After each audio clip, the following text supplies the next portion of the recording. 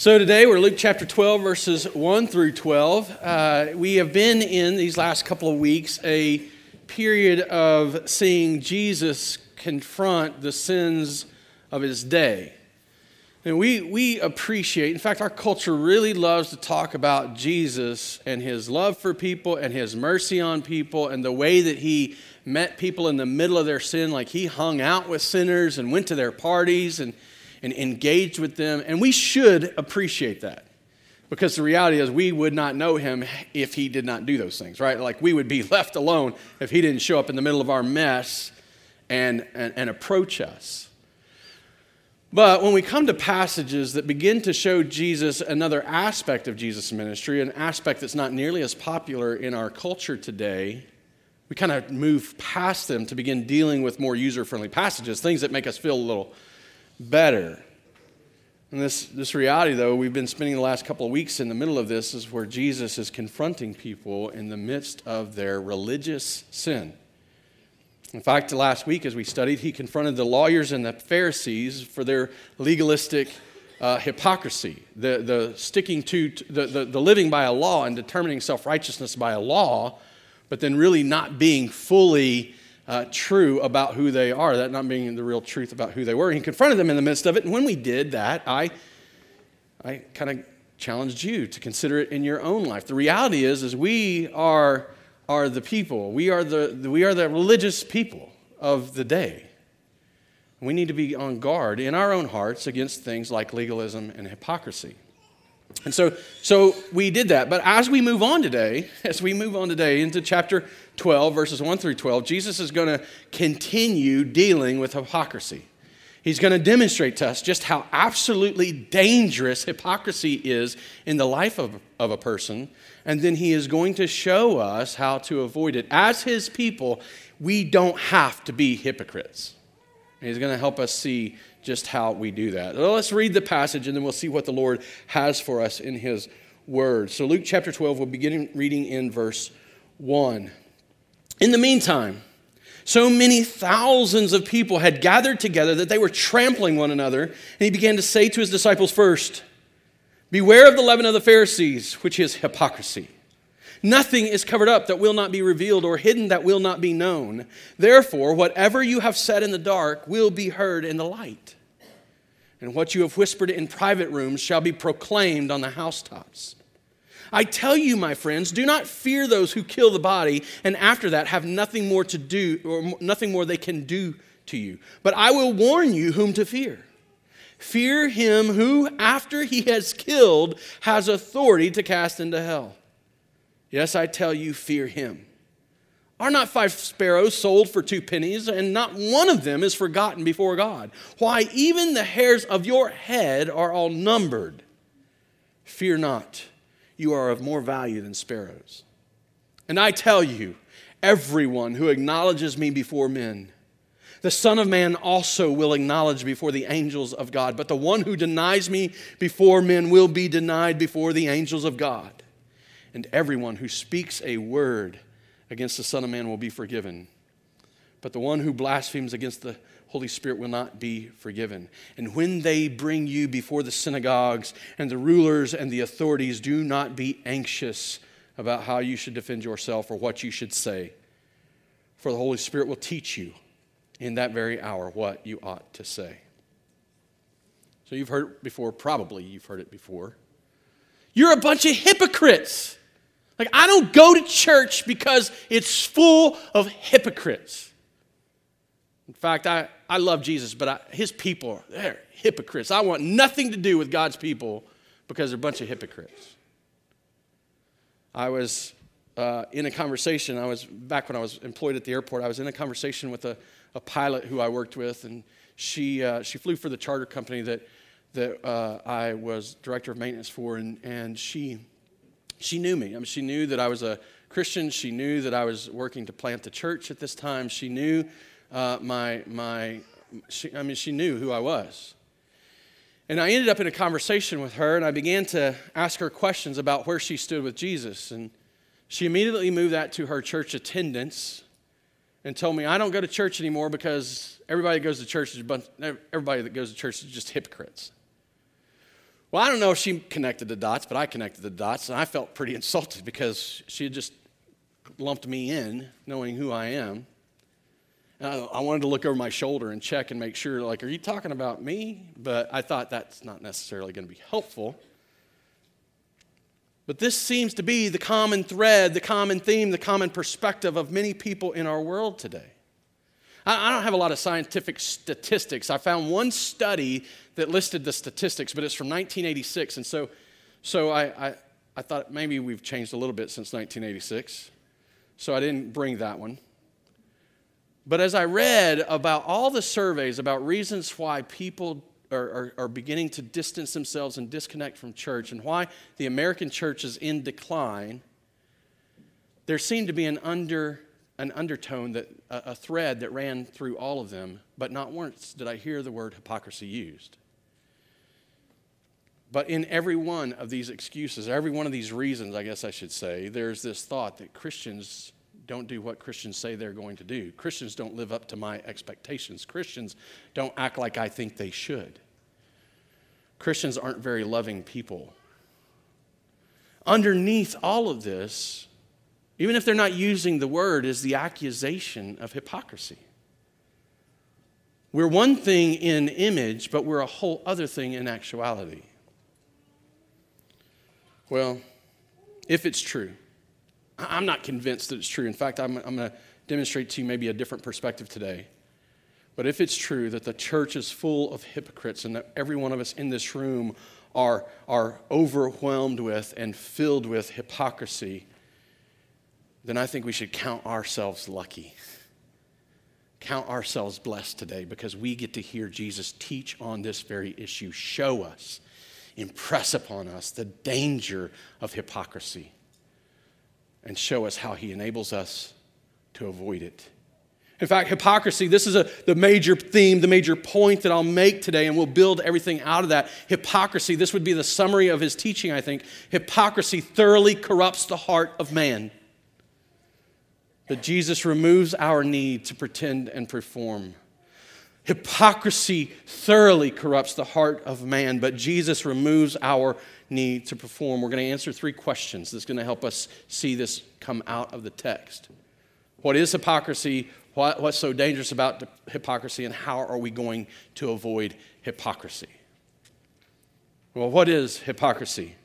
The original word, hypocrisy, that's the Greek word, would have been used of people playing a role. In that day and age, that's how it would have been used. Strong's Greek dictionary defines it as acting under a feigned part. That is figuratively deceit, hypocrisy. The Complete Word Study Dictionary states that hypocrisy was generally used for flattery or evil deception. Some people that are smarter than me, church leaders that have lived through the ages. Augustine, one of the early church leaders, writes, "It is plain what hypocrites flaunt before the eyes of men, they do not entertain in the heart as well. For hypocrites are pretenders. It is as though they were assuming a character as is done on the stage." His understanding of hypocrisy demonstrates the distinction between the external life and the internal life. The distinction that says they take on a role as if they are standing in some theatrical work to present an image, to convince people of something that's not true. J.C. Ryle writes, "Of all the sins into which men can fall, none seems so exceedingly sinful as false profession and hypocrisy. It's bad enough to be led away captive by open sin and to serve diverse lusts and pleasures. But it is even worse to pretend to have a religion while in reality we serve the world." We see in his use or understanding of the word, we can see in his definition and explanation of hypocrisy that he clearly thinks that it's sinful. But it seems that he thinks that it's exceedingly sinful because it's a lie that makes you believe that you're not sinful. It's a sin that convinces you that there is no sin. Ray Ortlund. Hypocrisy is not simply thinking I'm going to fool everyone. It is thinking I can obey God selectively by my preferences. Taking all of this into consideration, taking all these perspectives into consideration for our purposes today, I just want to build a working definition that will help inform us as we work through this passage, understanding what Jesus is saying when he says, beware of the leaven of the Pharisees, which is hypocrisy. We need to understand thoroughly what hypocrisy is. So with all of these things in mind, this is the working definition that I would give to you. Hypocrisy is pretending that you are not as sinful as you are and performing in an effort to convince everyone of it. Pretending denies the truth. It perpetrates a lie so that we can convince ourselves, I'm not really that sinful. It perpetrates a story. And then it begins to act in line with that story or with that script, if you will. I'm not really a sinful person. Look at all the good things I do. Pretending, seeking to convince yourself, performing to convince everyone else, and even God himself. That is hypocrisy. So what does it look like, though? I mean, okay, well, that's a good definition maybe, but what does it look like? We see it all around us. Get on Facebook for just a second. No, don't do it now, because I'll never get you back. I know what it is. You get on Facebook, and 15 minutes gone. And I know it's more interesting than me, so I get that. But when you leave, get on Facebook for just a minute. Is there anybody you know that's not putting their best foot forward so that they can ensure that people think well of them? I'm amazed in this selfie culture. You see selfies on Facebook all the time, right? In this selfie culture, have you ever noticed the predominant pose of the selfie? You know why people do that? Because they're embarrassed of the double chin they got hanging. They want to look leaner. They want to present a better image. You know who else lifts their chin and looks down their noses? Pharisees. Hey, we're better than everybody else. Look at us. We're thin. We don't have a double chin. Okay, maybe that's not true. But they do lift their noses and lift their chins and look down their noses. One I experience regularly, pretty often, if not weekly, at least multiple times in a month. I end up in a conversation, and the person finds out I'm a pastor. I never lead with that. I'm just going to tell you, I thought, well, this is going to be a great way to evangelize because now I'm a pastor, and it's just an automatic in. Nope. Because once they find out you're a pastor, everybody's a Christian. I'm serious. As soon as it comes out what my role is, what my job is, what my function through the week is, the patterns of speech change, the topics of conversation change, and the actions change. It happened just this last week. I was on the phone with this lady, and she was just cussing up a storm. Like every sentence, at least every other sentence, there was cuss words in it, right? Like she just cussing, just completely normal, like this is a regular, everyday part of speech. And then it comes out, I'm a pastor. And she tried to quit cussing. And she couldn't do it. I shouldn't laugh. It was kind of funny, though, as I was listening. And finally, when she realized I can't quit cussing, she starts to make excuses for it. She begins blaming the people she works with and the type of job she does. That's hypocrisy. She wanted to present an image to me that was not true. Just for the record, I don't care if you cuss. If you've got a conscience issue about that, that's between you and the Lord. Don't use me as your reason to be a legalist, okay? The most refreshing conversations I have are with people who are real, like who are just being who they are, okay? I would prefer that because then we can really deal with issues. The truth is, hypocrisy is everywhere. We get blamed for it. The church gets the brunt of these accusations. But hypocrisy is everywhere. There are plenty of religious folks out there, in the world that they show up at church on Sunday, they give God a whole hour and a half of their life. And then they live the next 6 days of the week, actually starting that afternoon, the next 6 days of the 6.5 days of the week. And they're like, I didn't shoot anybody. I'm a good person. I mean, I didn't kill anybody, and I showed up to church on Sunday. I'm really good. They do all kinds of things, but they do them because they love themselves more than they love God. Isn't that exactly what Jesus confronted last week in the passage in Luke chapter 11, verse 42, when he said, you're giving all of these things, you're tithing down to your spices and your herbs, but you can't recognize justice. You can't make a right judgment, and you do not love God. He showed them that their outward actions did not line up with their inner person. And the reality is this is the thing, because their performance was built on anything but righteous motives, because their performance was built on these wrong motives, their religious effort was not righteous effort. It was not acceptable. It was not pleasing to God.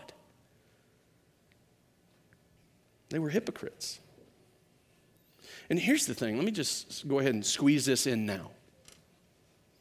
There's a lot of religious folks that run around calling themselves Christian and going to church that are the most hypocritical people you might ever meet.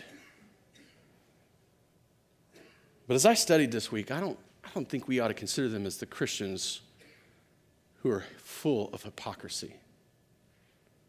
I think the reality is they're churchgoers who are hypocrites like everybody else in the world is a hypocrite. Fact is, by the time we're done, I think I'm going to be able to show you from this text that Christians, in confessing our sin, I'm not saying we don't struggle with hypocrisy, but in confessing our sin and falling on our face before a Savior, a true and authentic Christian is probably the most consistent person. I'll save that for later. Keep listening. How about celebrities, politicians? Yes, maybe even some, not all, but some of our celebrity pastors that do these good works, these charitable works. They start foundations. They write books about their systems and how good they are. And if everybody would just follow my system, man, everybody would be better off if you just follow my system. They do things that the world pats them on the back for, elevates them, exalts them, makes them feel good about themselves. Isn't this exactly what Jesus confronted when he said to the Pharisees in Luke 11:43? You long for, you desire the seats of privilege in the synagogue. And hey, you really appreciate the attention you get when you're in the marketplace. And because they pretended and performed to impress men, their religious effort did not impress God. And the sad truth was that the reward that they longed for in the approval of men was the only reward they would ever know. And they got it in a pat on the back. How sad is that? How about these people who shock us with the drastic difference between their public life and their private life? Like on the surface, they are normal, functioning, happy, just stable people. But underneath, there's a depraved and sinful nature that leads them to act and think in horrific ways. Act when they think no one is looking, and always thinking in horrific ways. But if anybody ever heard those thoughts, they would be shocked. I had a friend that knew him for several years, and he passed away due to cancer. And I'm not trying to tread on a man's memory. I don't want you to take it that way, but this was shocking. We showed up to his funeral, and as the pastor stood up to begin the eulogy and walk through the process of the funeral, or the presentation of the funeral, he began to talk about this guy, but he used a different name than any of us knew him by. I'm literally, we looked at, are we at the right, we know his family's sitting there, but it felt like all of a sudden we were at somebody else's funeral. We never knew him as a man who set foot inside the church. We never knew him as a man who had a devotion to Jesus. We never knew anything about him being religious or being Christian or anything. The life we knew of him was it wasn't as bad as it could have been. But it wasn't the presentation we had before us. And when we finished, I was shocked. And I wondered, I didn't say anything because it was not my place to say anything, but I wondered if people would have known the man that I knew, if they would have been as shocked as I was shocked. Because it certainly seemed like he was living two different lives in two different places.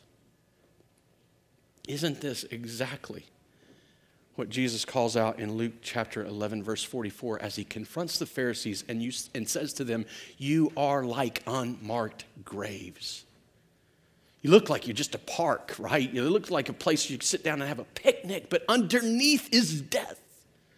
Your outward appearance is drastically different than your inward being. Because their pretending and performing came from a dead heart, their religious effort did nothing to change that they were dead men walking. They were riddled with death, but they'd figured out a way to make themselves appear to be alive. Now, you may not know anybody that claims to be a Pharisee today. I doubt there's many people walking around putting that on as a badge of honor. But I think the reality is that the spirit of Phariseeism is alive and well and flourishing in this world in which we live today. The Christian church does get the brunt of complaints, and I would not say that we do not struggle against hypocrisy. Don't misunderstand me. I think we struggle, and we are called to struggle. But the truth is that we are not the only ones that are hypocrites. You can find hypocrisy in every heart, because there's not a person who has ever lived who hasn't sought to present themselves in such a light that they would be approved of and accepted by men. And I use that term generically, men and women. The truth is, hypocrisy is everywhere. And Jesus tells his disciples, he's not speaking to the broader world. He's not speaking to the crowds. I mean, just imagine the number of people there. So many people, they're trampling on one another, trying to get to Jesus and hear what he has to say and see him do some miraculous things. And he begins to speak to his disciples. Not the broader crowd. His disciples, those who would learn from him and then follow him. Those who would hear his words and respond in kind. Those who would hear his teaching and then obey his words. This is a distinction. He's speaking primarily to them. And he says, look out for it. It is dangerous. Beware of it. Why is it so dangerous? What's so dangerous about hypocrisy? I mean, it seems like they're just hurting themselves. Yes, they're hurting themselves. But the depths at which they're hurting themselves, they have no clue. He tells us what's so dangerous about hypocrisy. It's pervasive. Pervasive. It does not stop eating until it has nothing left to consume. Like leaven in dough, like yeast in dough, a little bit, if left there, if unattended, without seeking, just leaving it to be, a little bit will leaven the whole lump. Well, I wanted unleavened bread. A little bit of yeast goes and eats until there's nothing left to consume. Hypocrisy does this in the hearts of people. It is pervasive. It goes all the way through until there is nothing left. Until there's nothing left of truth. There's nothing left of light. There's no ability to see or right judgment. There is no ability to love God. There's no ability to align the inner life with the outer life. Hypocrisy, if left unchecked, will consume a person completely. Beware of it, he says. Hypocrisy is deceptive.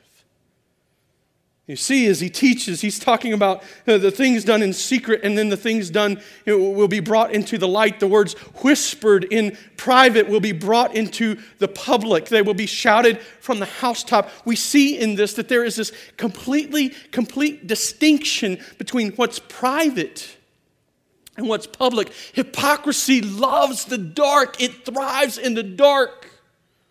It's like a mushroom. You put it in a cave and it'll thrive. The reality is this hypocrisy is deceptive. You bring it into the light, it cannot stand against the truth.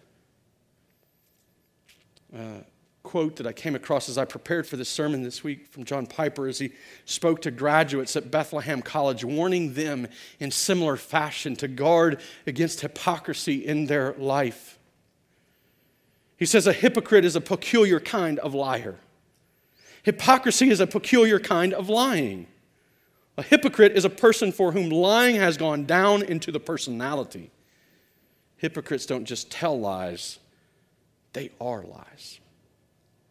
They're not just speaking it anymore. Their entire existence is defined by it. Lies, the deception. He goes on, a hypocrite is a horrifying spectacle. Truth has become utterly alien, swept away by deep devotion to self-protection, self-preservation, and self-exaltation. The hypocrite cannot speak truth. Incapable. The hypocrite cannot speak truth. Oh, true statements come out of his mouth, but they do not come out because they are true. They are not spoken as true. They are spoken as expedient, advantageous, convenient. Truth is not functional in the hypocrite. It's not a governing category. It is alien. It is gone. And this is terrifying. The absence of truth indicates a full, complete absence of the God who is truth. This is terrifying. Completely abandoned, completely deceived. Eventually, everything gets found out, everything gets shown. The confessions we make with our mouth that don't align with the truth in our heart, they're proven. All these churchgoers who claim the name of Christ, they'll be shown to be what they are. Every Christian who fights against hypocrisy, he'll be shown to be what he is, she is. Every person in the world who stands and points a finger at you and claims you're a hypocrite, their hypocrisy will be revealed at some point. In this life or the next, everything is going to be brought into the light. There will be no room for deception anymore. To live this life fully separated from that truth is terrifying because it doesn't bode well for eternity. These people are deceived as they are being pervasively infected by sin. They are self-exalting people. Hypocrisy seeks to justify itself, prove itself worthy, demonstrate its own value. The hypocrite pretends he is less sinful than he really is. He keeps up this charade. Let me add to this, not just self-exalting, self-sufficient. Like, I'm not that sinful. Look, I'm a pretty good person. I came to church today. I didn't shoot anybody all week long. If you saw my week, you'd know how good a person I am. And we tell ourselves those lies over and over and over until we really believe them. And then we're self-sufficient. Hypocrisy pretends that by its own will it can overcome its own shortcomings. Oh yeah, I have a few struggles. I got some sin in my life, but I'm not as bad as they are. Like, didn't you remember I didn't shoot anybody and I actually went to church? I didn't do something I shouldn't and I did do something I should. They may say the words with their mouths, but those words will be a performance that's not an honest reflection of what they believe in their being. And Jesus shows us how faulty this is.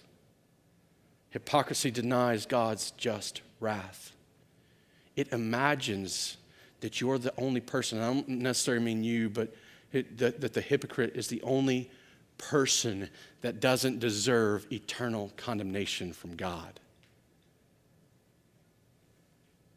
It denies that his provision of salvation through his Son isn't necessary for you.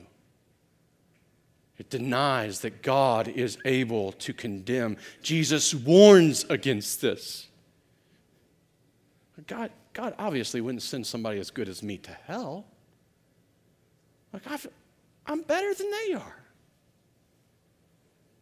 Jesus has a different opinion. Don't fear men. Fear the one who can kill you and send you into hell. You know, that place of eternal darkness, the place where the worm never dies and the fire's never quenched. A place that probably is worse than we can imagine.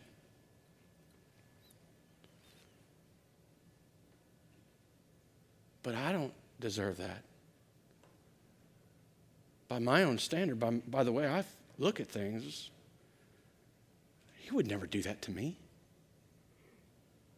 Hypocrisy denies the need for a Savior.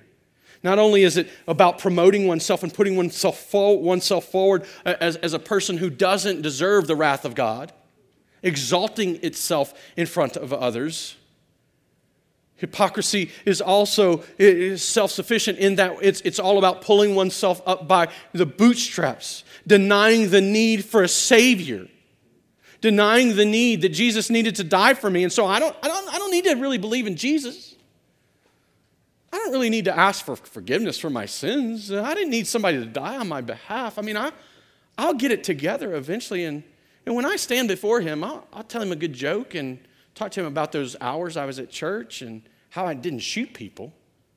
You're seeing a theme, right? Like I'm an angry person, I guess. But I'll do this. I think he'll let me in. I'll convince him I'm a good person. I don't really need Jesus. The reality is, there's not a person that's ever lived or ever will live other than Christ that even the smallest amount of sin didn't send them, place them under the just and powerful wrath of God. When it's played itself out fully, hypocrisy leads ultimately not simply to just denying that you have a need for Jesus. All of a sudden you got to figure out a way to do away with Jesus.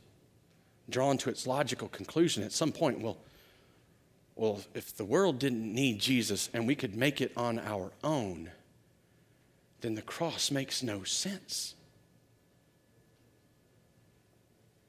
So the death and resurrection was unnecessary. And oh, by the way, I mean, if that's unnecessary and that's not doing the work that Jesus said it was going to do, then probably it must be that his power and his teaching not exactly right either. I can kind of pick and choose what I like, and I'll just listen to that, and I'll move past pretty quickly the things I don't like, or I'll just kind of reject them. The problem is, and this is exactly what happened with the Pharisees, this is exactly what Jesus was confronting in the Pharisees, is that in denying him, in not denying his power, but then discrediting him by saying that the things that he did were by the power of the devil, it wasn't that they were just talking bad about Jesus. They were blaspheming the Holy Spirit of God. And when they did that, think about this. When they did that, suddenly, if Jesus was doing all that he did by the power of the Holy Spirit, which Luke gives us a perspective that he never gave up divinity, he never quit being God. In some ways, as he added this nature of a man to himself, he limits himself. And the Holy Spirit anoints him and gives him power. And by the power of the Holy Spirit, he worked amazing miracles. The deaf heard, the lame walked, the blind saw, the sick were made well, the dead were made alive, demons were cast out. And they said, that's the power of the devil. They undermine themselves right there. Because if everything he's doing is the power of the devil, then they are right to reject him. They are right to ignore the cross. They are right to ignore the resurrection. They are right to run from him rather than follow him. If you blaspheme the Holy Spirit, you are no longer in a place where you will ever be able to follow Christ as Savior. And Jesus says, this is unforgivable. It's terrifying. This is how dangerous hypocrisy is. And he goes on, he says, so let me just bring this out a little further. I'll go ahead and give you this quote. Professor Herman Bavinck, he's a theologian, a Dutch theologian, and he wrote pretty profound works. In Reformed Dogmatics, Volume 3, he writes this about blasphemy of the Holy Spirit. This consists not in doubting or simply denying the truth, but in a denial which goes against the conviction of the intellect, against the enlightenment of conscience, against the dictates of the heart, in a conscious, willful, and intentional imputation to the influence and working of Satan, that which is clearly recognized as God's work. So what he's saying is this: you say that Satan is doing what only God has done.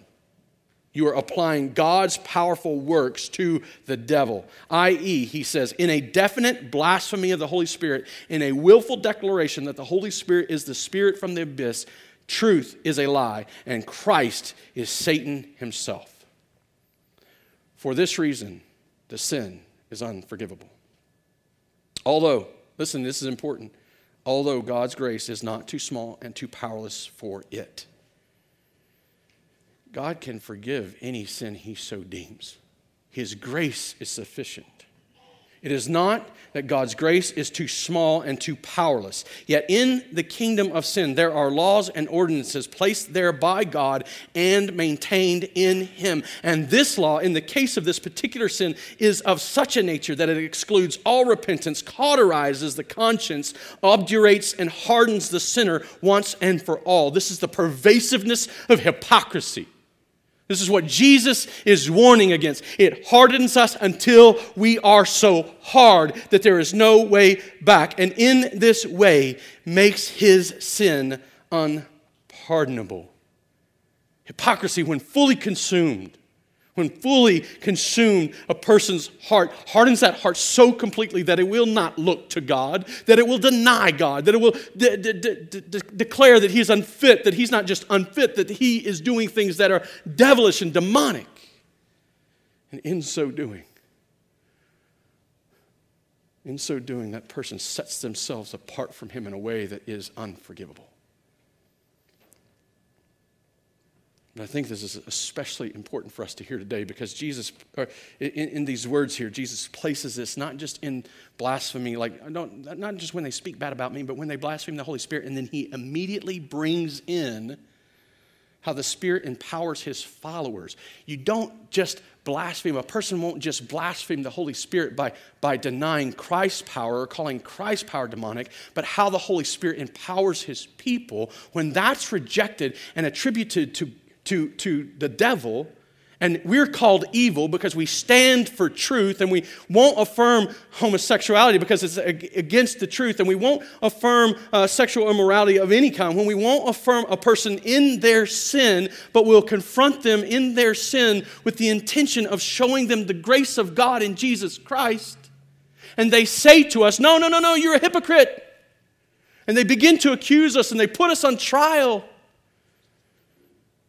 And the Holy Spirit empowers his people to speak. We're able to give answers that we are surprised by ourselves because the Holy Spirit within us enables us to answer the challenge. And when they reject, when they determine that you're still evil for thinking their sin is sin, they're not rejecting you. They're rejecting the Spirit of God who gives you power to speak. And rather than being offended by that, rather than getting angry about it and hiding away and being fearful of it, man, that's a call to pity them desperately, to be sad for them, because the hypocrisy that is eating them, that is consuming them, is hardening them to the point that there will be no return.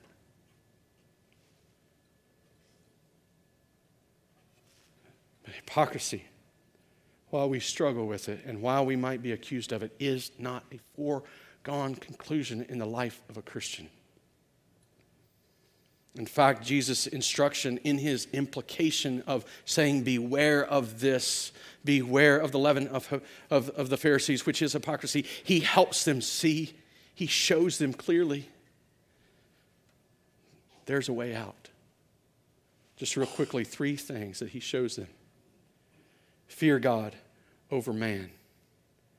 This is what Jesus gets to. He says, okay, well, watch out for this. Everything's going to be showed to be truth and false, and all of these lies are going to be brought out. All of this hypocrisy is going to be shown. He says, I tell you, friends, do not fear those who kill the body. Don't be afraid for the truth to be shown.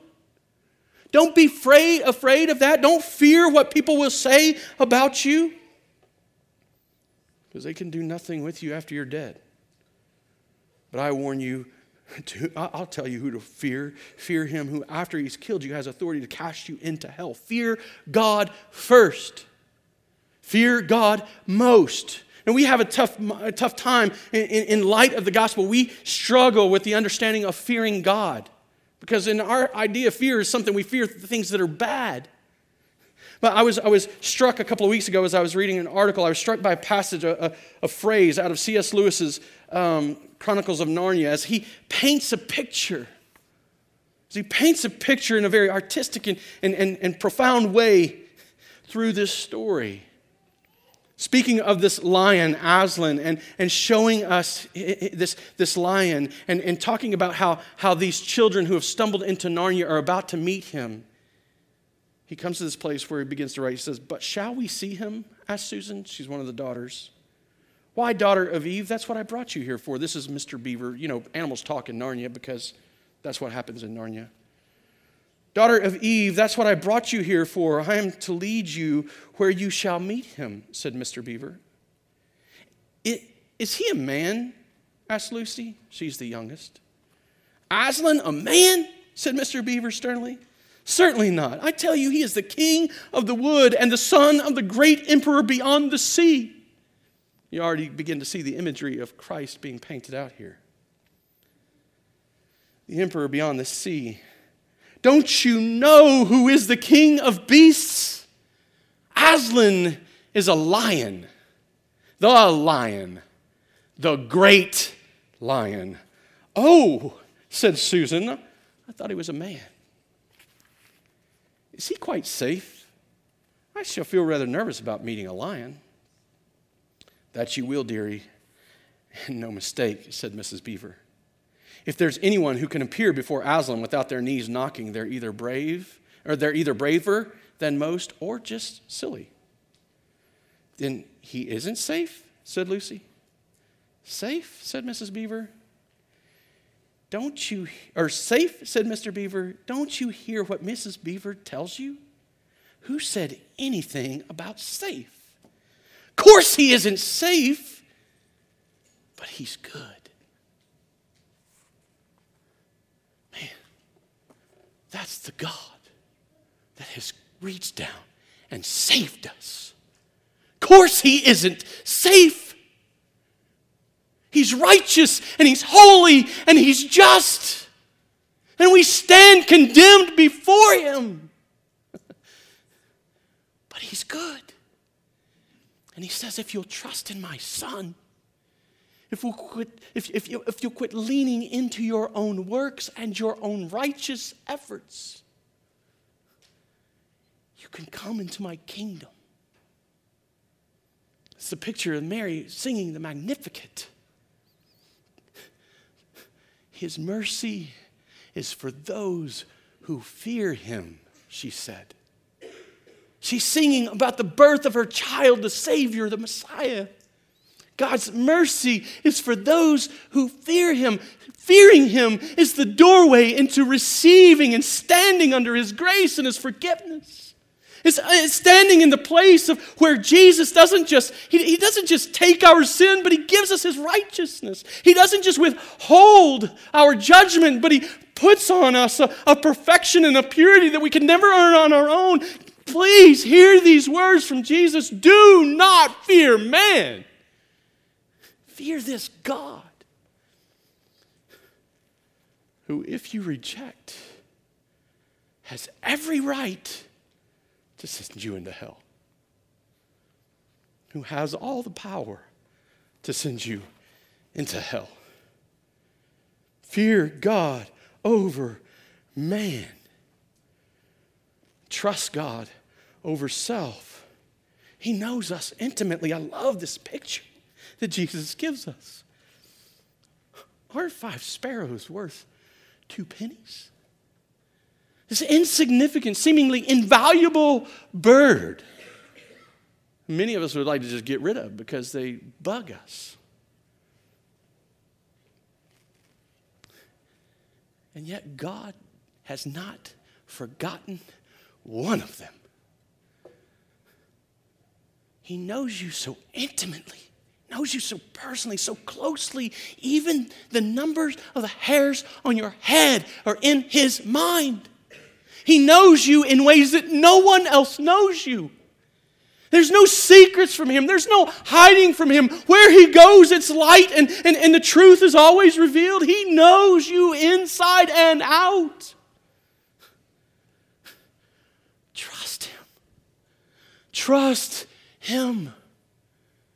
There's no one else that can say this about you. There's no one else who has this intimate knowledge of you, and there's no one else who says you are more valuable to me. And don't make the mistake of making that value about yourself. That says something great about God. But trust Him. Lean into His knowledge of you and His grace for you, despite the truth you know about yourself. He knows it too.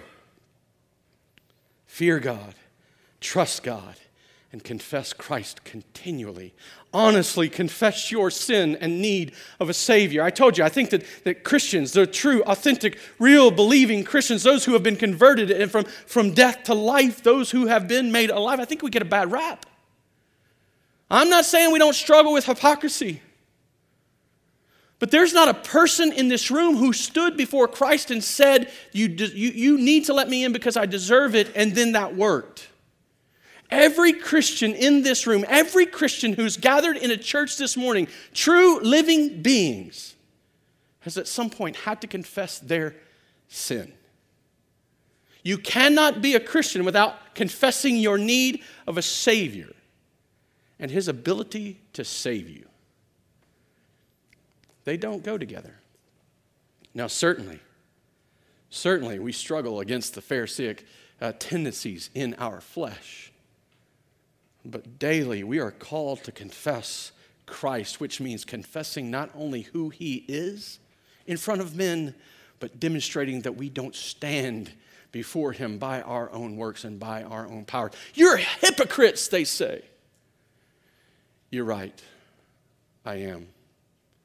And I've asked God to forgive me through the power of through the power of Jesus' perfect life, through the power of Jesus' sacrificial cross, and through the power of Jesus' victorious resurrection. I have pleaded with Him for my forgiveness. I have confessed my need of a Savior. The truth is, us living beings who have been made alive by God don't claim to be here because we're perfect. We claim to be here because of Jesus.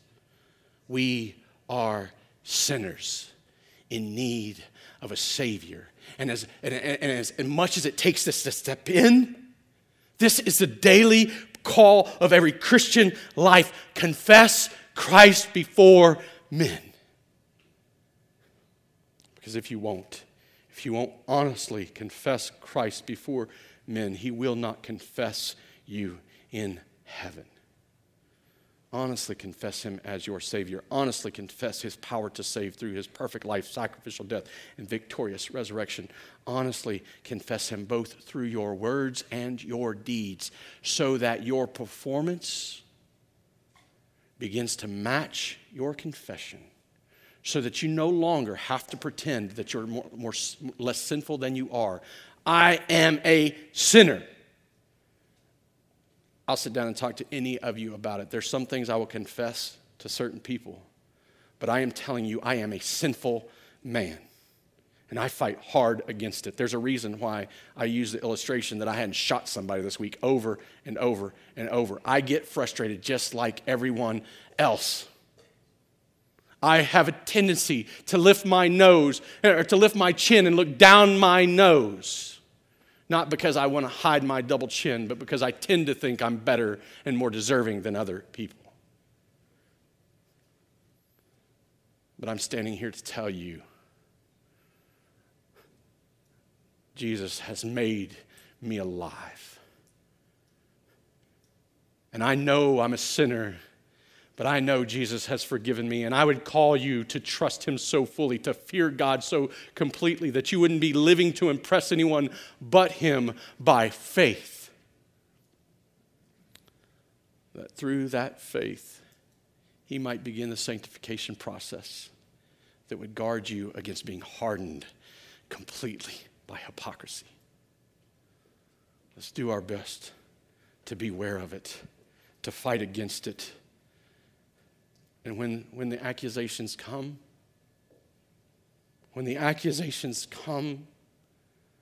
rather than being offended, rather than seeking to justify ourselves in front of man,